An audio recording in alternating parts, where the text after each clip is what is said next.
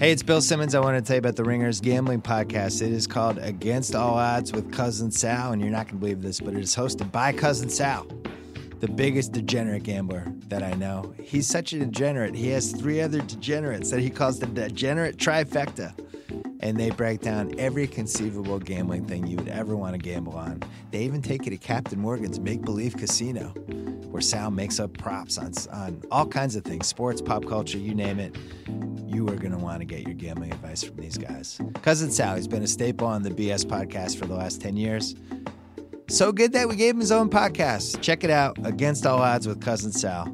Subscribe wherever you get your podcasts.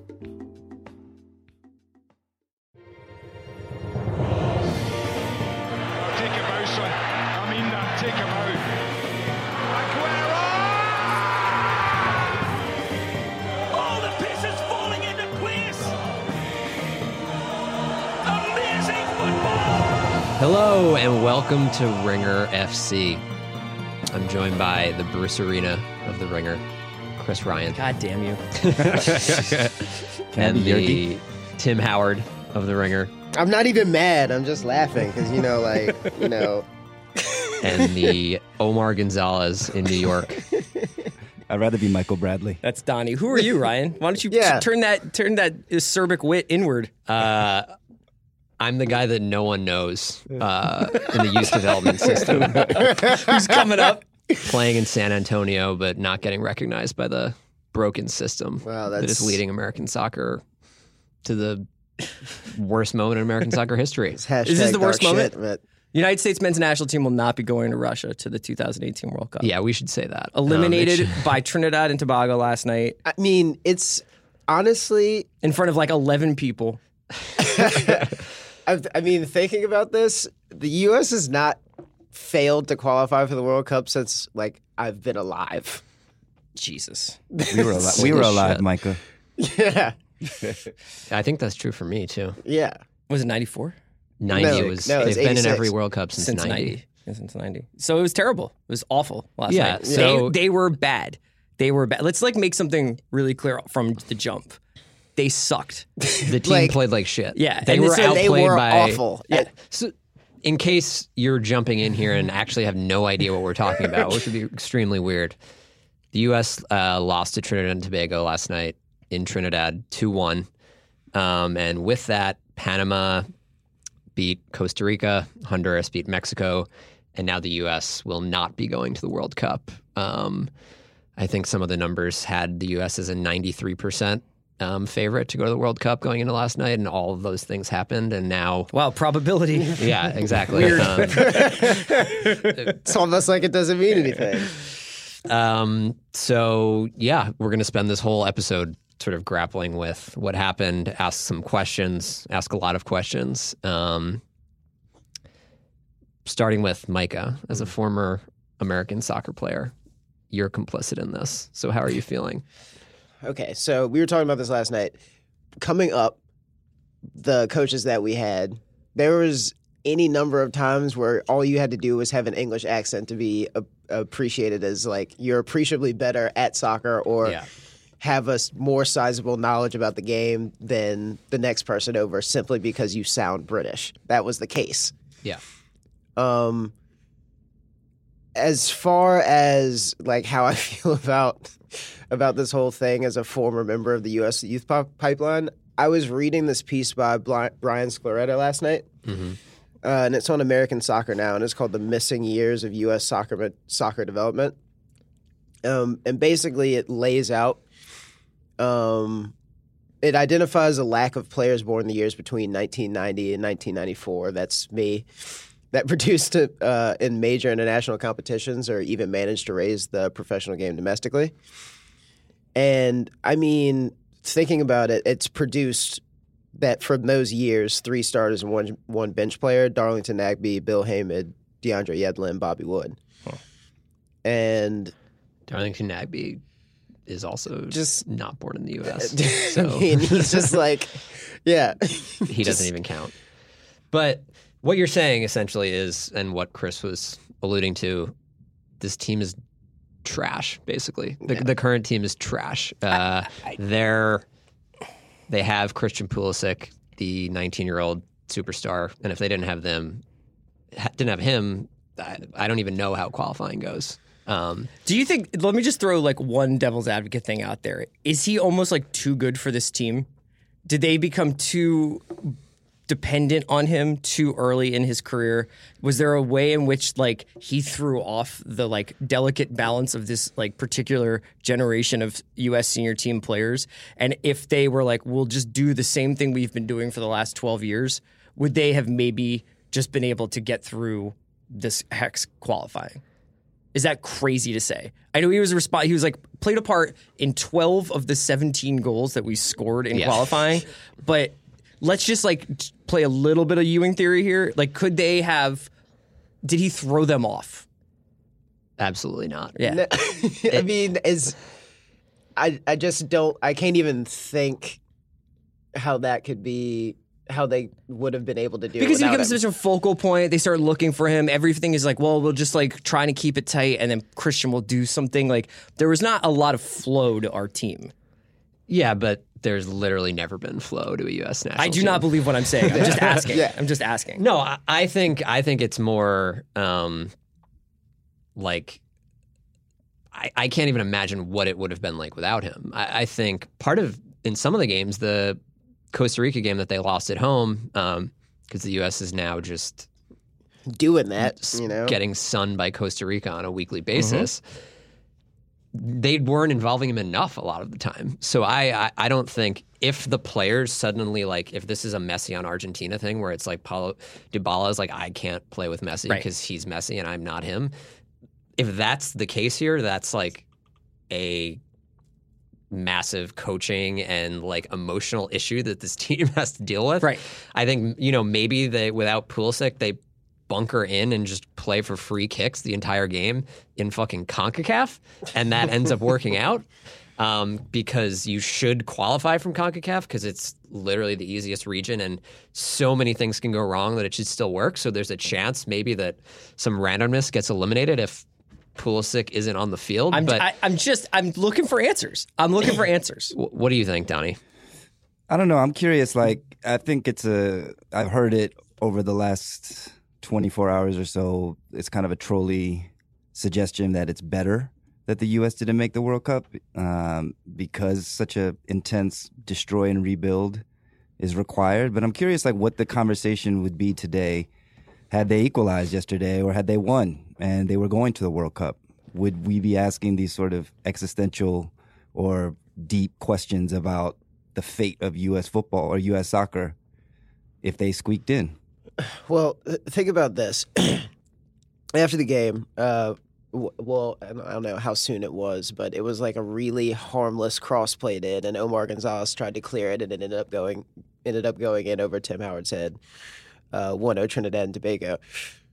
So talking about that own goal after the game, Omar Gonzalez says, we let an entire nation down, and you're thinking like, maybe like a quarter of the nation at best. Like, it's the problem with the U.S. not qualifying for the World Cup is, I mean, the line of criticism here is you are going to lose a lot of casuals, I guess, which, I mean, that's bullshit. Chris is shaking his head right it's now. Just bullshit. Chris is like, yeah. It's bullshit. It's not 2002 anymore. I feel like every single young person I meet, every single person below the age of like 30 has a club they like. Yeah. People love soccer. Football is like a huge thing. It's on NBC every weekend. People are obsessed with football. It's not going anywhere. American football is like a brutal, violent deathscape. Nobody can get through a baseball game. Yeah. Like basketball and soccer, at least from my perspective, are the fastest growing, most popular sports with younger people in the country. And the fact that we're not going to go get our asses kicked in Russia next summer is not going to change that fact. And let me be 100% clear. Like, I'm disappointed that they're not going to be playing, You know, it's definitely, I think, going to have a huge impact on United States viewership of a World Cup that isn't going to be on in the middle of the night anyway. Yeah. But we were going to get our asses kicked. We were not going to get into like the semifinals of the World Cup. Like, get that through your heads. There is too much talent out there, and we were being coached by Bruce Arena, and he was going to get dogged out in the World Cup. so now, you know, like my rooting interest is going to revert back to the thing that it was the last time that there was a World Cup in the U.S. was just going to be like whoever has the most good black players, that's the team I'm rooting for. So, I love that theory. That's dope. I think what you're saying, Donnie, though, is a good question because what is the issue here? The issue is either the U.S. didn't make the World Cup, and I disagree with Chris because I think soccer is on like a pretty steady trajectory up.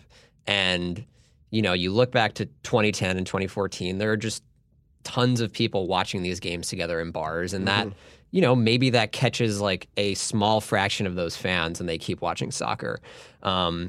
Maybe it's, you know, we have to think about the kids always. You know, maybe there are kids that are watching and they see the U.S. playing and they decide to play soccer. There's sort of all of these things that you can't really measure, and just not having the U.S. in the World Cup, it definitely slows down some of the trajectory of the U.S., I think, without a doubt. But the issue isn't really what we're talking about. The issue isn't that the U.S. didn't make the World Cup. The issue is that the team is essentially no better than it was in 1994. They're getting worse, right? They're probably without Pulisic, which you can't say that. That's just not a fair way to judge it. But without him, it's like this is maybe the worst team of my lifetime. Basically, it seems like, or at least definitely the worst performing team of my lifetime. So I'm probably being unfair to them. I have a hard time because I think I do watch a lot of club football, and a lot of what I like about club football is the identity of teams and how like managers set out tactical plans and teams play to those tactical plans, and those teams have an identity, whether it's necessarily related to the geographic, sociocultural location of the club or not anymore.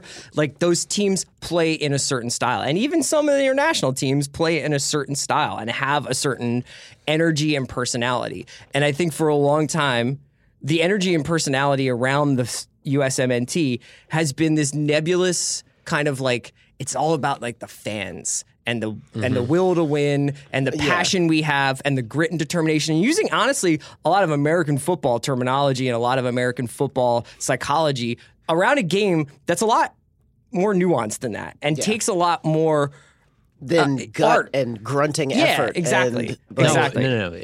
If you believe that we will win, we will win. And that's the issue. We lost our belief yesterday. But the other thing I hear a lot, and again over the last 24 hours, is like, look at the size of our country, look at the amount of money we have, and look at Iceland or something like that. And I know everyone's read Soccernomics, and there is a correlation, but I mean, why does the U.S. have to be good at soccer? I mean, like just because there's a lot of people here and a lot of good athletes? I mean, look at China, look at India. They never make the World Cup. I mean, the issue isn't the size of the country; it's the popularity of the sport. I mean, and there's a lot of like, is it easy?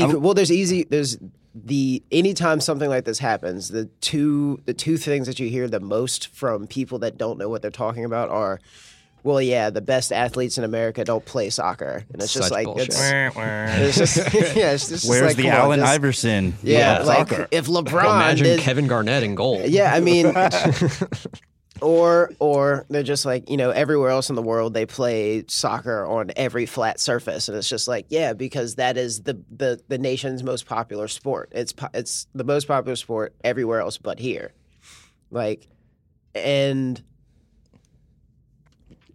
it's difficult to diagnose exactly what the thing is because everything is so interconnected. I mean, if you don't have the popularity, you're not going to get people in the door. If you don't broaden the academy system, you're not going to get the best players. You're not going to be able to identify and develop talent. Let me ask you guys. You guys both played in various levels of U.S. youth soccer. You played in college. You played for most of your young lives. Yeah. In England, for instance, you are a kid, you grow up. Usually, if you're really good, you started playing like club football when you're a kid, or you play like around your, whatever the early life trajectory is for a kid. They start getting scouted by clubs, younger than 10 sometimes even. And then they start getting brought through various academy systems, whether it's a local club and then they get bought by a larger regional club and then they get bought by a larger Manchester United, Liverpool, Arsenal, Tottenham, whatever. They have a trajectory that they go on, that they know every kid who's going to be good has to go into this same pool and go through this same pipeline and go through this same process. But it does seem like, to Donnie's point about the size of the country, that the development process and the pipeline is a little bit more diffuse in America. And I don't think it's entirely out of the question that with guys like Bobby and Christian playing in Germany, like that's a long flight. Yeah. To come back from Germany, to do the traveling that you have to do. Like, I just did that flight and I couldn't think straight for a week, much less beat Trinidad. And I'm just saying, like, there's like, as the game actually gets more popular, as more and more players go play in Europe, as more and more players, but you know, I'm not saying that Christian Pulisic is like distracted by being on Dortmund, but Dortmund certainly is they're in first friggin' place in Germany. I mean, like, he's in an important season. Yeah. I don't know. Do you think that the fact that there isn't a strong domestic league that these guys are playing in, and then that domestic league is on the same schedule as the other domestic leagues around the world, and that these guys are... I getting sort of back to what you were saying at the beginning, I think you're pointing at something right. Like, in the U.S., the U.S. has instituted this development academy system, and every MLS team has an academy team, and then other clubs throughout the U.S. who aren't MLS affiliated have an academy team, and you play essentially year-round. There are training guidelines, which we never have had, and these players are still sort of trickling into the national team picture. But these, other than the MLS academies, you have to pay to play for any club team. Yeah. Like the MLS academies, that's great, but there aren't enough MLS teams to cover the entire United States, not even close. So that is an issue. The other issue is that I think this is sort of a moral and ethical question. Do we want kids getting scouted at age 10? Is that good for kids? Well, that's I what don't know. But we don't. U.S. soccer doesn't pay attention to kids until they turn 12. So in the U.S., my fucking dad is coaching my U10 team. Yeah. Micah probably had the same experience as me. As a 10-year-old, I was the best kid on my team. I would just dribble through their team. I would just rip shots from anywhere and score. And it's like, what the fuck is that getting me? If I was in England. But when you turned 12, or when you guys first got to the first level of like organized soccer. That didn't exist when we were playing the academy. Yeah. You sort of find your way through like club teams and you hope that you get a good coach. Yeah.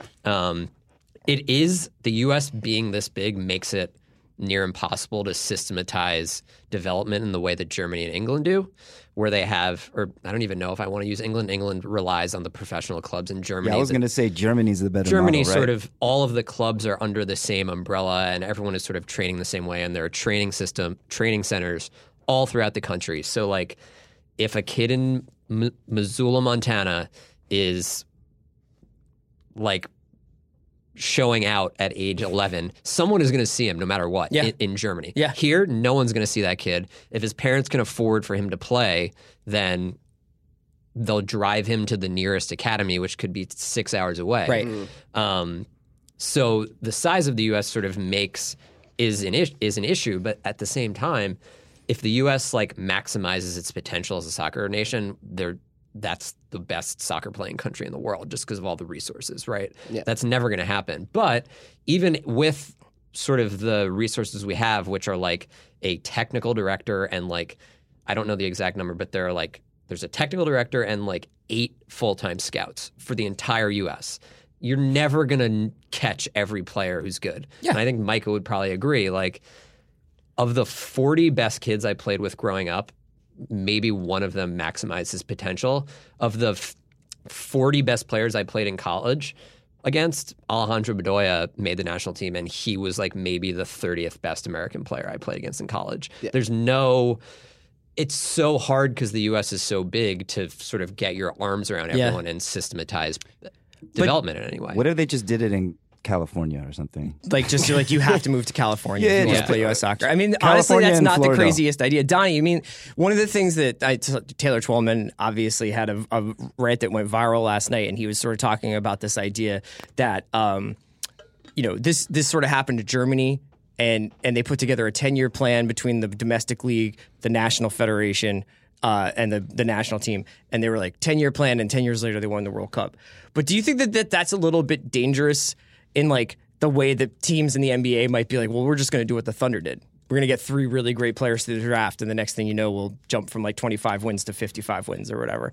Because that's actually dependent on those 3 guys that you draft being really great. Whereas I think you could just make the argument that this is like when the Lampard-Gerrard midfield finally got retired in England. Like maybe it's just this group of guys that's bad, and we need to just say Pulisic and everybody else's spot is pretty much in question. Yeah, I don't know necessarily if there is some, magical plan that they can mimic Germany or elsewhere that's going to solve the problems. But I think what fans or supporters of the team really want is a semblance of a plan, something that seems like it is thought out and is like there's a philosophy to it. And I think Jurgi, to his credit, I think kind of identified the problems. He just was ill-equipped, I think, to fix them or just got in his own way. And that was his downfall. But you could see when Jurgi first came in that he had these ideas. Everything we're talking about, actually, he's fucking German. So, I mean, and again, like Jurgi as a manager obviously had his failings, but I think what made people excited about him coming is that he immediately saw that, yes, players will get better if they play in Europe. Yes, our youth academy system is fucked. Yes, we have to open it up beyond the suburbs. All of these things. I mean, nothing really happened, of course, and his managing skills weren't maybe up to par, but he saw what was wrong, at least, and you felt that there was like, okay, there's a new philosophy coming. And, I feel like we need you to say that the Klinsmann era was actually a success, Donnie, to keep going with your brand. But he wasn't a good game-to-game manager at all. He sort of could never settle on a lineup and sort of seemed to not really have any practical knowledge of what he was doing and had a lot of ideas. But like there started sort of push things in the right direction. Like we used to have a U17 team and then a U20 team and nothing in between, which is like, so just you're on your own to develop for 2 years, which is silly. And now we don't have that. But I think that this team was bad and this generation is essentially a lost generation, which is, so who would you put in that generation, the players wise? When you're talking about, like you guys are talking about these missing players, the lost generation, like who are you talking about? You're talking about Omar? Are you talking about Omar, Gonzalez, Matt Beasler, Bobby Wood, the sort of 90 to 94 generation. Yeah. Conveniently, there's a whole Brek list Shea. right here. Brek Shea. Brek Shea, Matt Hedges, Ethan Finley, Miguel Ibarra, Greg Garza, Kellen Rowe, Giassi Zardes, Is this the MLS All-Star team? No, these are this is from the article I was mentioning earlier by Brian Scaretta. He went through and weeded out all the people that played exclusively internationally. But to continue, Greg Garza, Kellen Rowe, Giassi Zardes, Steve Birnbaum, Bobby Wood, Sebastian Liggett, Ventura Alvarado, Perry Kitchen, which we were talking about last night, Joe Gio, Juan Aguadello, DeAndre Yedlin, Jordan Morris.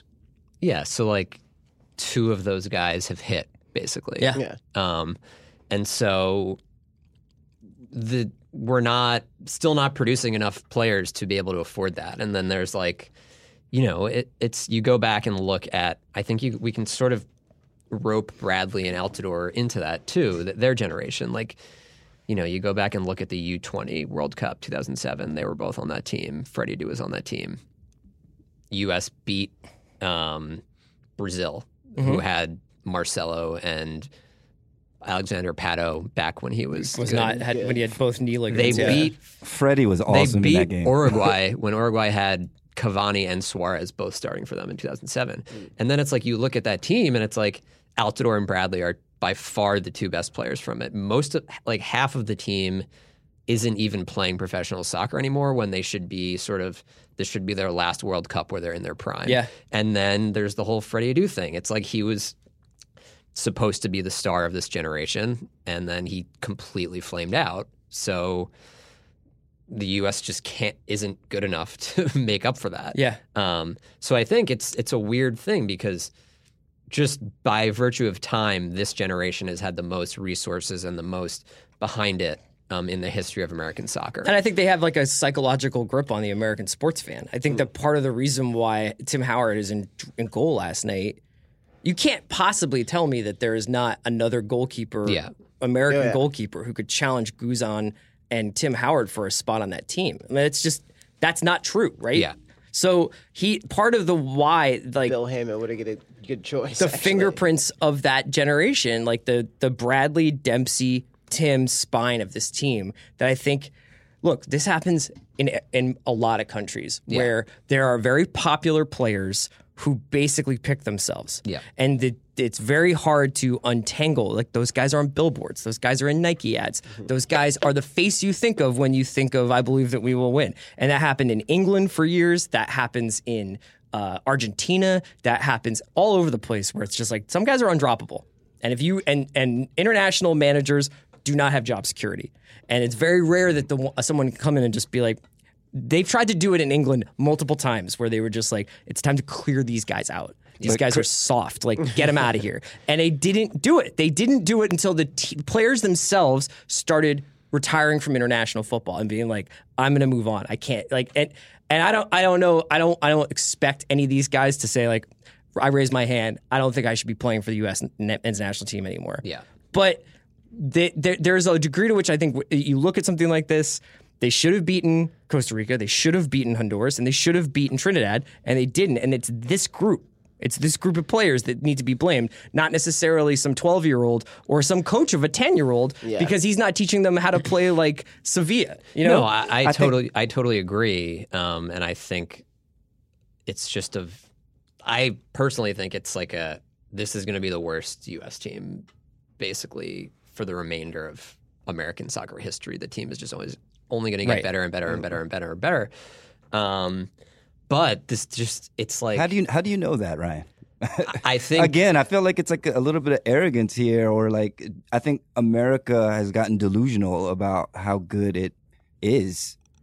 I don't think that the U.S. is going to win the World Cup anytime soon. They just have the sort of system in place to produce enough players where if the 7 guys on the U20 team fail, there are another 7 guys that are good enough to take their spot. And we just haven't had that in the past. The infrastructure just wasn't there. So the numbers are always on the U.S.'s side, right? Just because that's true for the U.S. and essentially and everything. Typically the money is too. But isn't that true for China?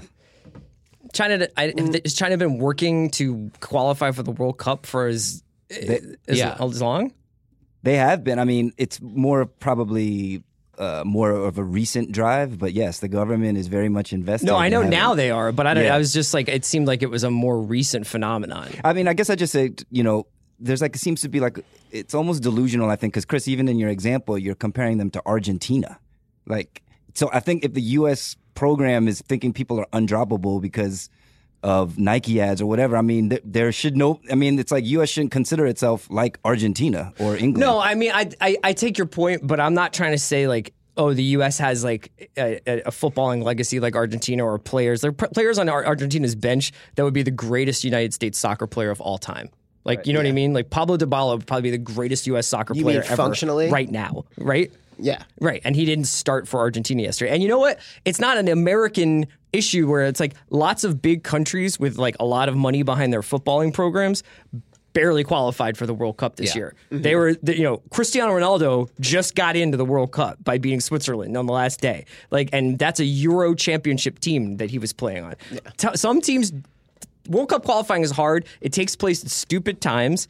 It's got a lot of like hurdles you have to jump. And yes, sometimes like England goes out and gets 10 points and coasts in, but sometimes it's like what happened to Portugal and what happened to Argentina, where you basically have to pull off some last day magic. That's part of the problem. That's part of the deal. Sometimes it's hard. Yeah. Yeah. Well, I mean, like not specifically in the CONCACAF. Exactly. I mean, like there are almost infinite chances to mess up and still get into the World Cup. Yeah, and I mean, at the end of the day, the World Cup is like you're playing 5 or 6 games. So it's like tiny little things sort of affect how you do at the World Cup. I'm talking more about just like the general picture of the U.S. national team and the talent pool and the talent at the highest level. I think just everything that's in place suggests that is going to be better going forward. I mean, we don't know how the team's going to perform in 4 years, but things are kind of headed in the right direction with that, despite everything that just happened. Do you guys, I mean, I don't know if you guys played with multiple clubs, like when you were in college and then you had a club team, or when you were in high school, you were like on a high school team and had a club team. So I don't know how much you can speak to whether or not it's difficult to keep 2 sets of tactical philosophies in mind at the same time or something. But do you think that there's anything to that there should basically be the same way that Arsenal sometimes has like a early round League Cup team? Like should the States basically have a qualifying team and like that there's a group of players a lot, could they qualify without having to bring guys back from Europe? I mean, I know you always want to play your best players, but there was something about the disjointedness of this team recently that I found like a little bit striking. And I don't know whether it's like, hey, have a group of guys who are training domestically. I mean, I don't know. I'm actually like just trying to think like, what are the answers here? Well, let me add on to that real quick. I mean, do you guys think that if the U.S. had come out yesterday in like a 4-5-1 and just parked the bus, because all they really needed was a result, a draw. Yeah. And they would at least be in the playoffs, right? No matter what else happened. Mm-hmm. I mean, and that again speaks a little bit to arrogance, but do you think that, how do you think that strategy would have gone over? Because that's kind of what England's been doing in their whole qualification campaign, and the English are pretty much apoplectic about how bad the team is, but they're in the fucking World Cup. I mean, you're right. Like they needed to beat Panama, and so they come out and play this extremely aggressive lineup, and they open the game up and they just run Panama over. And it's like, just because that worked against Panama in a game that you needed to win at home doesn't mean you need to play the same way. The exact same way with the same players who, again, we talk about it all the time with club teams. If you're playing 2 games in 5 days, you just naturally are going to be more tired, especially with the guys that traveled. And it's a great point, Donnie, because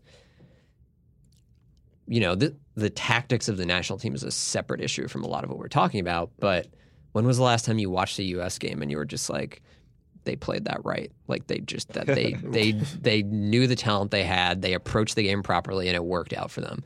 I literally can't remember the last time. No, honestly, like when I watch the U.S. team, I'm just like, this doesn't even. I'm not trying. I'm definitely. I swear I'm not trolling. But we were just before the recording talking about their midfield.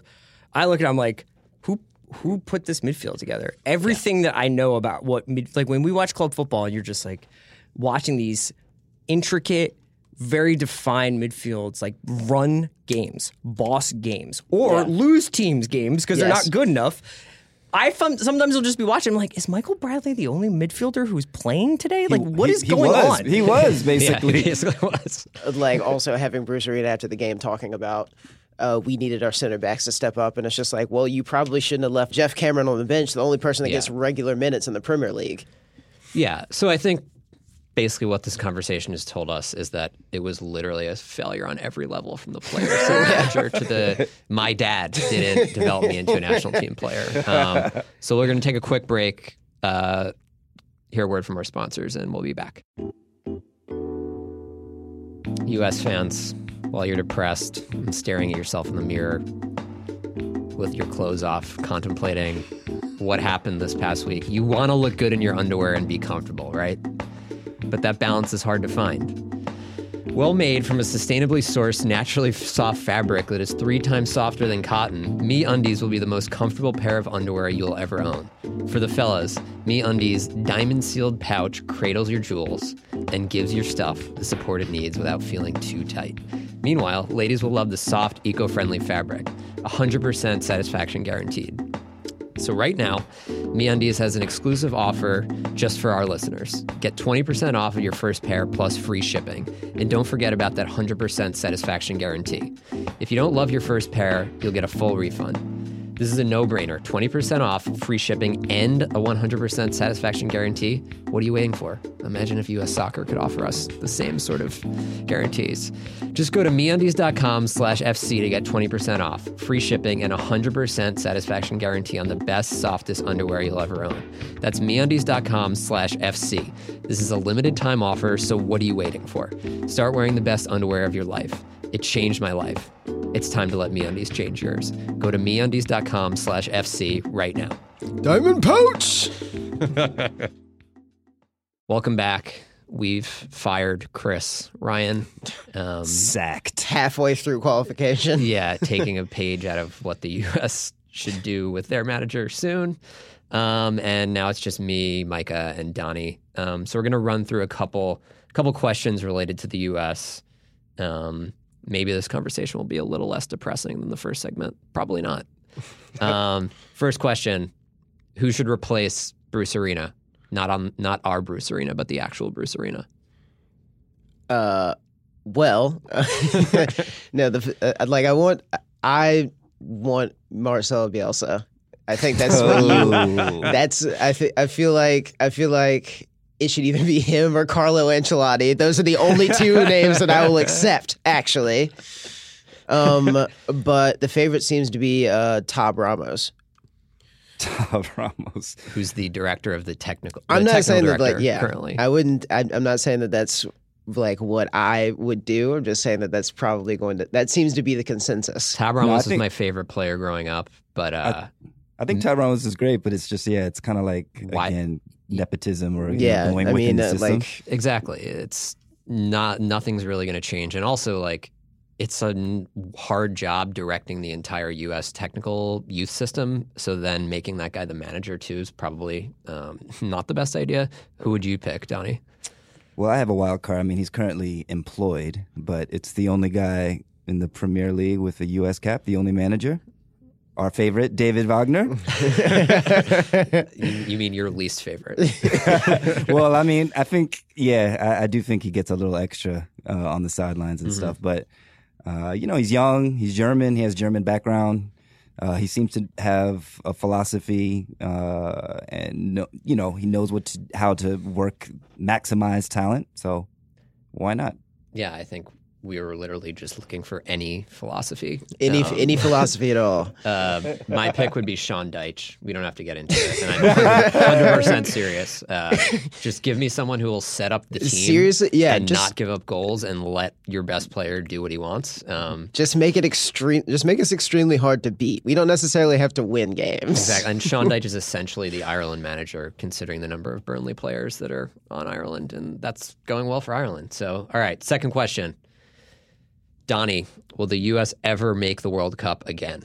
100% they will.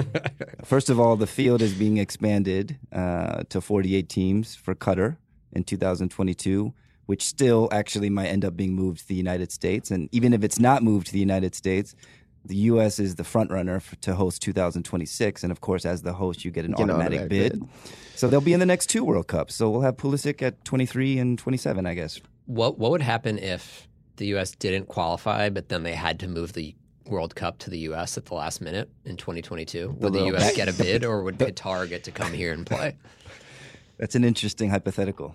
Micah, what do you think? Are we ever going to see the U.S. at the World Cup ever again? I'm just enjoying the fact that we're only talking about this in caveats and not necessarily in loopholes. So yeah, I mean, if we host it, probably. No, but I mean, in all seriousness, we talked about this earlier. I think that we'll be able to get back on track. I think that we'll at least get Pulisic for 2 more World Cups, probably not 3. Oh my God. So we're going to miss the World Cup that we're supposedly hosting, basically. Okay. Third question. Should I buy a U.S. jersey next summer? Or not should I buy one? Will I be able to buy a U.S. jersey next summer? I mean, they're going to be on sale. You can buy one probably at a discounted price.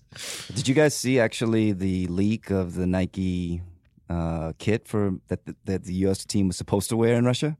It's kind of it's way different than what they've been wearing in the qualifications. It's kind of like half flag, sort of kind of avant-garde looking thing. I haven't seen it actually. Total silence. Total silence. You guys. Yeah, I've seen it. It's sort of fate. It's like a gradient kind of the gradient that everyone's obsessed with. Yeah, it looks much better than what they've been wearing. So I agree. I think so. Buy one. Fuck it. The U.S. is going to look awesome when they're playing Panama in a friendly to warm up in a tune-up friendly. Yeah. But they'll definitely release a new U.S. jersey because the women's team is actually going to play in the World Cup and they need one. So, okay. So the U.S. won't be in Russia, soccer-wise, that is. Who should I root for instead? Donnie. I would say Korea because I'm Korean, but don't root for them because they're going to definitely not make it out of the group stage. I've mentioned them before, but Belgium. Belgium's fun to watch. Belgium's exciting. Belgium has all your favorite players in world football, and they have Thierry Henry as an assistant coach. So Belgium. Micah? Well, I mean, like, I think everyone knows that I want to say France, but I mean, like, that is obviously like that's picking the front runner, which is cheating. So why not root for Iceland? The feel-good story. They qualified with a 2-0 win over Kosovo. They found a system that works for them. They had a brilliant and lovely Euros run. They beat England, and everybody bit their whole stees with the clap thing. So, yeah, I think that's a great pick. Although that's a great way for us to continually hear this thing that Iceland is smaller than like every mid-size American city. Actually, literally sure. Pick anyone. Name some, Ryan. Columbus, Des Moines, Topeka. Yeah, Wilmington, Delaware. That one actually might be smaller. My pick would be the actual most popular national team in the U.S. Which is Mexico. I think a lot of the talk about the U.S., the economic blow of the U.S. missing the World Cup is actually misguided because the real economic blow would be if Mexico missed the World Cup, because I reported a story on this a couple of years ago for a different job. A couple people think that the Mexican national team is the most popular sports team in America. So if you're actually an American and you actually have pride for this country, you should be rooting for Mexico next summer. What do you think, Micah? Listen. Are you going to buy a Andres Guardado jersey? Chicharito, man. Yeah, Chicharito jersey. Come on, man. You know how much I love Chicharito. All right. The final question. I'm really depressed. So what game should I watch this weekend in Europe to get my mind off of the worst result in American soccer history? Well, I mean, like, we're both, let's not kid ourselves. We're both going to be watching United Liverpool, which will be at 4:25 a.m. our time. Yeah. Which, I mean, like, and we talked a little bit about this yesterday, is that, like, I think that this is going to be good because it's the first real test for kind of both of these sides, right? It would have been Manchester City for y'all, but for Sadio Mane taking Ederson's face off. Yeah, and Sadio Mane is now injured and won't be playing in this game. Yeah, exactly. International soccer is a disease. But also Fellaini's injured. We might as well not even play it. Same quality of player. No, but I mean, like, that game ought to be interesting, at least more interesting than either of the games last season, one of which also happened after an international break, and then the other one was what happened with that one? Why was that one so uninteresting? Because Jose Mourinho manages Manchester United. That's a good point. That's what he does. That is when a they very play good good point. team. So, yeah, we'll get to see if he actually wants to play an attacking formation against Liverpool and actually go out, or just park the bus and try to, get a utilitarian 1-0 win. That sounds like a really terrible way to get my mind off of what Yeah, happened I know. with the U.S. What do you think, Donnie? Of course, I'm going to say Arsenal. Oh, Arsenal. my God. They're playing Watford, and obviously I'm an Arsenal supporter, but I'm also interested in the midfielder for Watford. What's his name? Nathaniel Chalobah. Yeah, because he's still on a low knee, right? Well, I think. No, if you have to ask, the answer is probably yes. But is he not, Micah? I don't think so. I thought that he was bought outright by Watford this past summer. In any event, I keep hearing his name as like potentially squeezing into the World Cup setup for England because their midfield is looking a little barren at the moment. So I'm going to be keeping an eye on him. Harry Winks got a start for England over the past week. Exactly. And that's a real person. So my choice here. It's just a really funny name. Shout out Harry Winks. My choice here the most entertaining game of the weekend is going to be Borussia Dortmund versus RB Leipzig. Oh, yeah. But if you don't want to think about the U.S., you probably shouldn't be watching Christian Pulisic play and probably thrive and do great things. That's not going to make you feel good about what just happened. So I think I'm going to say definitely not Liverpool Man U because that game is on way too early and it's going to be a depressing outcome no matter what happens. I'm going to say Atletico Madrid, Barcelona. Yeah. Ooh, nice. Partially because Lionel Messi is God, as we saw. Who cares about the U.S.? You get to live while he's alive. He scored 3 goals in a must-win game for Argentina in Ecuador, and I think sort of ended the argument over whether him or Christian Pulisic was the best player in the world. I think Messi sort of shut the book on that one, or closed the chapter. I'm glad that we could finally figure that out. Yeah. And Atletico, I think the Barca Atletico games are always fascinating because their styles are so different. And I think Atletico, they're not as good as they've been in past years, but they're still just like a bear trap basically to play against. They're still giant killers. And Barca has been riding Messi as a one-man team. So I think there's a sort of an array of outcomes with this game. Which is, I guess, sort of what it is with the U.S. always, Can I add 2 final quick questions that I just thought of? Let's go for it. Regarding the U.S. One, why the fuck was the game on beIN yesterday? I mean, I guess I know why. They have the rights, but it's kind of annoying that it's a channel that nobody gets, and I guarantee 8 out of 10 people watching were watching on some fuzzy stream. Yeah, or NBC, that's question number 1. Universo. And question 2 is, what would have the media reaction in the U.S. have been if Bruce Arena, after the match, said, genetically, we are behind? Okay. So, wait, it was the Slovakia game, right?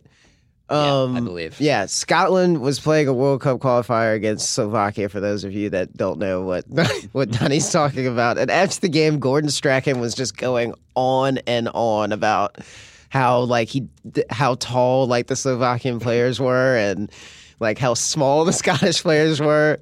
And I mean, just basically just like let's get the tallest people, the tallest man, the tallest woman in Scotland to just mate. And he wasn't joking. Yeah, he was dead ass serious, and it's just like, okay, but like, I mean, it's not really an immediate solution, is it? Even like, you know, what was dope about that? He said that we are the second smallest team outside of Spain when he was trying to like act like it was a bad thing. This is comparing yourself to arguably the greatest soccer playing country in the world is not really a good way to engender any sympathy. Yeah. I think, I don't know, it might have been better though than what Bruce Arena actually said, which is that nothing needs to change. So yeah, I don't know. I think that's a good note for us to end on, though. So for Micah and Donnie, the U.S. will not be going to the World Cup because of our faulty DNA. We're all accountable. Next week we'll be back talking Premier League. Probably talk U.S. national team again because I'm sure something is going to happen with people in charge over the next couple of weeks. But thanks for listening, and we'll get them in 2022. Have a good week.